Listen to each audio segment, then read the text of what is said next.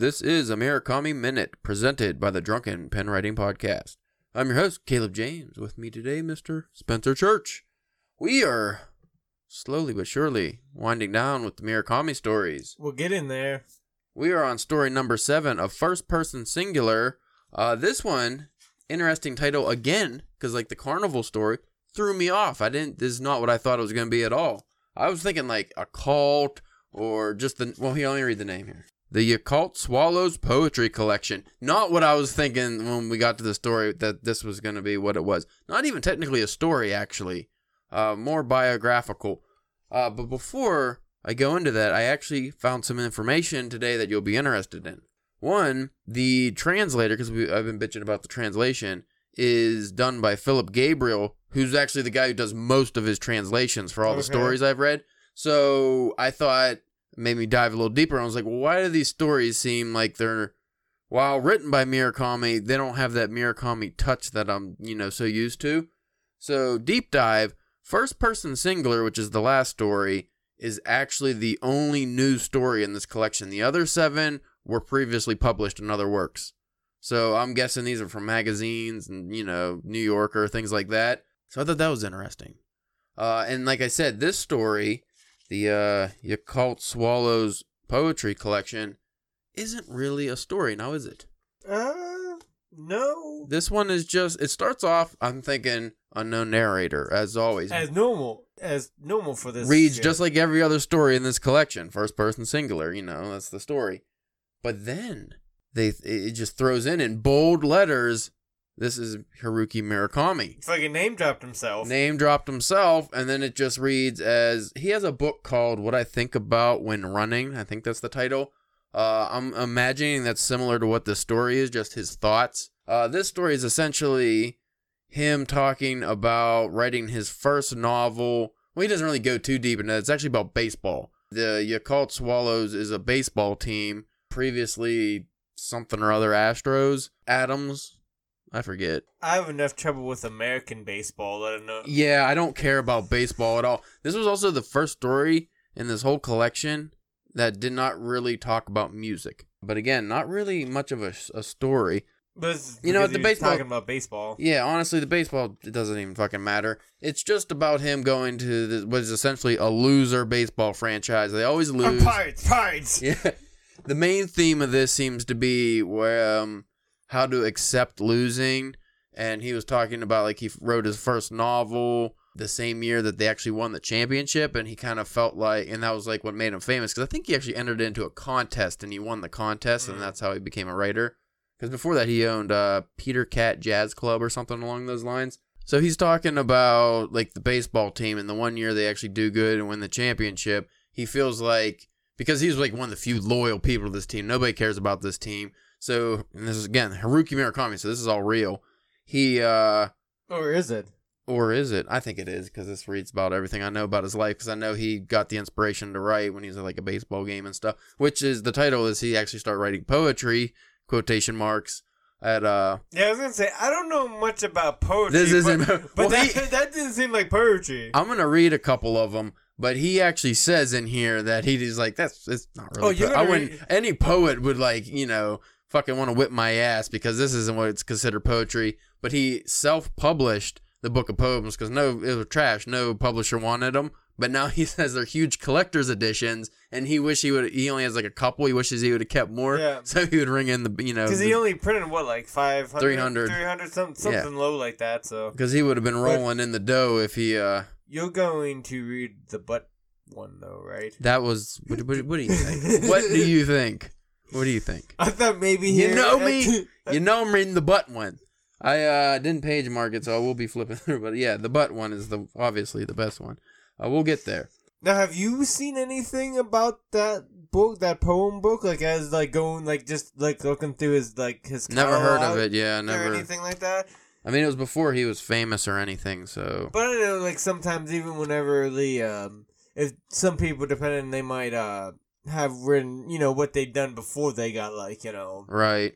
Now, the thing I actually thought was interesting, because like I said, it's pretty much just biographical, but it is his view on kind of like just defeat and overcoming defeat and how it can shape your life and stuff like that. And he actually had a lot of his family life thrown in here, which I didn't know, like his relationship with his father, who was a big baseball fan, but he would get real sour when his team lost because he was like I forget the name of the city, something Tigers, was it? Or something, whatever it fucking was. It's like one of the most famous Japanese baseball teams, and he name drops a lot of baseball players too. Well, whatever the Yankee equivalent probably is. So he talks about his dad, and then he talks about his mom, who had like Alzheimer's, and she collected these they're like these telephone cards with baseball players on them, and I mean, it's interesting. If you want to, just a little bit of a touch of Haruki Murakami's life, this is a cool like piece to read. But I'm gonna go right into some of these poems. I like to because you talk about like sometimes the best times he had there were they were losing.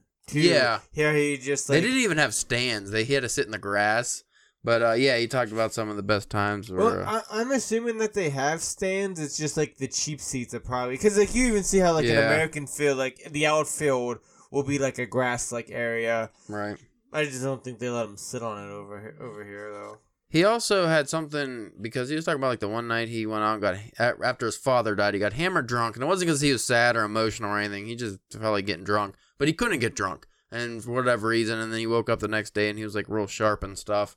And he thought that was strange, but there was a part where he's at a baseball game, and he's in the mood for a dark beer. He wants a dark beer, and that's normally not something you get at a baseball game. That's how he ends this story, actually. He finally finds a kid, like a young high school kid, who has it, and the kid apologizes profusely. Like, I'm sorry, all I have is dark beer. He's like, hey, it's okay, man. And, that's what he wanted. So he takes the dark beer, and then that's how he kind of ends the story, is about, pretty much saying that not everybody's going to like his writing. It's a personal taste, and he's like, sorry, all I have is dark beer, referring to his own work as something that is not for everybody, but if you do enjoy it, you probably really like it. But don't a lot of people like his work, though? Don't he has a lot but I mean, a lot of people like dark beer, too. Other than maybe this it's this just like, book. If you think of it as, okay, a baseball game, you think of baseball fans, just a whole stadium of baseball fans, the majority of those kind of people are probably just wanting like a lighter beer or a lager or something. They aren't going for a dark, heavy beer or anything like that. It's all hot out and shit. So if you just, compare that to reading audiences, most reading audiences nowadays, they just kind of want lighter, fluffier reads, fun stuff. And he's right, he does a lot of literary stuff. And so there's a reading audience? I mean, in Japan, they have a lot more readers than we do, probably. This first one, I'm not going to read all the poems, by the way. I'm just going to read this first one and then the Butts one. Because they are, I will say, terrible. Which, he knows they're terrible. He talks about how terrible they are. Well, he says they're pretty much just not poetry. You'll get the feel. But he wrote these, like, a lot of times in between, as he considers baseball a leisurely sport. So, while you're waiting for the next guy up to bat and all that stuff. Which I've been to a Pittsburgh Pirates game, a couple times in my life. And I was like, this is fucking boring. Why does anybody go to this? Oh my God, he hit it in the infield. Oh my God, he hit it in the infield again. I remember like years ago, it has to be like 10 years ago, that I remember watching like a sports thing. And like Stephen King's a big Red Sox guy. And it was one of the times like the Red Sox was just getting their ass beat in just like a regular season game. And so he was in the outfield, but he was reading. So he still at the game, but he was reading. And people were like, should he read? Should he be reading? Like, shouldn't he just go home if he doesn't want to? And since it's Stephen King, so he does whatever the fuck he wants. Well, it also made me think. Well, just actually is a good example. You go to a baseball game, not necessarily just to be entertained, but kind of to relax. Yeah. Especially if you're going on, to see a losing team, a team that's always losing. You're probably just going just for the experience. Like, that'd be like us going to our local Washington Wild Things baseball game, if they still fucking have them. I don't know. But, like you're not going to there because it's exciting. You're just going there to hang out. This first poem, here, I'll just read the preceding paragraph, too. The first poem in my collection was the following one. There are two versions of the poem, a short version and a long one. And this is the long version. I add a few things later on. The poem is entitled Right Fielder. Remember, this is from Japanese, so this doesn't rhyme, but it may have in Japanese. I don't know. They might actually be a little better in Japanese than they're going to come across. Of course, the Butts one probably is way better in English. So, right fielder. On that May afternoon, you're holding down right field at Jinju Stadium. The right fielder for the Senkai Atoms. That's your profession. I'm seated in the back of the right field's seats. Just reading how it's broken up, by the way. Drinking slightly lukewarm beer, like always. The opposing team's batter lofts a fly to right field. A simple pop fly. It arcs high up, a lazy fly ball. The wind has stopped, and the sun isn't an issue. It's a piece of cake. You raise both hands a bit and step forward about 3 yards. You got this. I take a sip of beer. Waiting for the ball to drop, as straight as a ruler the ball falls, precisely 300 yards behind you, like a mallet lightly tapping the edge of the universe. There's a slight plunk. It makes me wonder, why in the world do I cheer on a team like this? This itself is a kind of riddle as huge as the universe. I have no idea what that's supposed to really mean. Oh, here's what he says after this. I have no idea if this could be called a poem. If you did, it might make actual poets upset. Make them want to string me up from the nearest light pole. I'll pass on that, thank you very much. Okay, but then what should I call these? If there's a better name for them, then I'd like to know it. So for the time being, at least, I labeled them poems. And then he gathered them in a collection called the Occult Swallows Poetry Collection, which you probably can't buy now. Probably very valuable. Man, that's what's funny, too. If you become famous, if you put out some fucking dog shit that's very hard to get, like you just had a couple printed up pieces of fucking trash that you called a story or something. Yeah. But that's all there is out there is a couple of them. People are going to buy them up for thousands of dollars. All right, Spencer. You want me to read the butts? Yes. Bird Shadow, that ain't it. That's probably a good one. I think it's so. Isn't it like the last one? Yeah, I got it, yeah. This is from the Hanshin Tigers outfielder. I don't no, that's the team his dad, like the Hanshin Tigers. So this is the very weird poem. It's entitled Outfielders' Butts. I enjoy gazing at the butts of outfielders. What I mean is, when I'm watching a slow-going, losing game from the outfield seats by myself, how else can I enjoy myself besides staring at the outfielders' butts? If there's some other way, I'd sure like to know. I could talk the night away about outfielders' glutes. The Swallows center fielder John Scott's butt is beautiful beyond measure. His legs are ridiculously long and look as if they're suspended in the air, like a bold metaphor that makes your heart sing. Compared to this, the legs of the left fielder, Wakamatsu, are incredibly short. When the two players stand together, Scott's butt is about at the level of Wakamatsu's chin. The Tigers' Rhineback has a butt so symmetrical you can't help but love it. Just one look and it all makes sense. It goes on.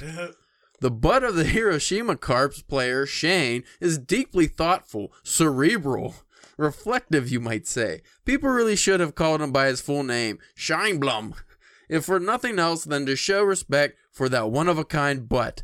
I was about to list the names of outfielders whose butts are not what you'd call attractive, but decided I better not. After all, you have to consider their mothers and siblings and wives and kids if they have any.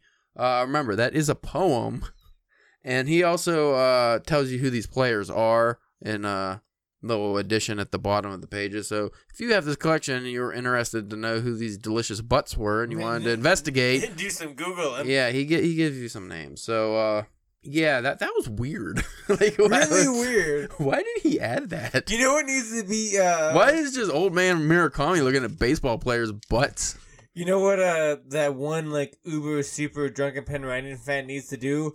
They need to splice that in with your was it James Joyce fart fiction. Yeah, somebody needs to like how they can make like rap songs out of it. Somebody needs to swipe those two things together and just mix it. That'd be good. I'll end this with the last paragraphs here. When I write novels, I often experience the same feeling as that young man. I want to face people, and this was talking about the beer guy that you got the beer off of. I want to face people in the world and apologize to each and every one. I'm sorry, but all I have is dark beer. But no matter, let's not get into novels here. Tonight's game is about to begin. I'm praying that our team wins, but at the same time, quietly steeling myself for the possibility of yet another loss. So I guess it's pretty much an allegory for his writing, I guess. You know, whatever. I mean, the only reason I thought it was kind of interesting is just because he identified it as himself.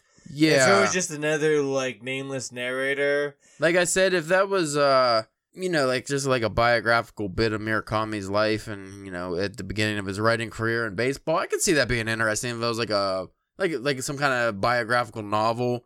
Like a Hunter S. Thompson kind of like well-written, maybe slightly embellished kind of thing. I could see that being it. Didn't Stephen King do something about the baseball, too? Didn't he write like a... Probably, I think so. I thought he wrote like a book about the Red Sox or something. I could be wrong. If not, then you didn't read that, which means you're not caught up on Stephen King. Well, I don't. He has a couple nonfiction things that I've never checking out. You harlot. Yep. Now, does this just cement more of the theory that we think that these are like all of Haruki Murakami? Right. Except, talking to the monkey. That might have happened to him too. I mean, I could see that happen. If anybody's gonna talk to a monkey, I think it would be Murakami. I think that would happen. If it was gonna happen to somebody, yeah, it would be him.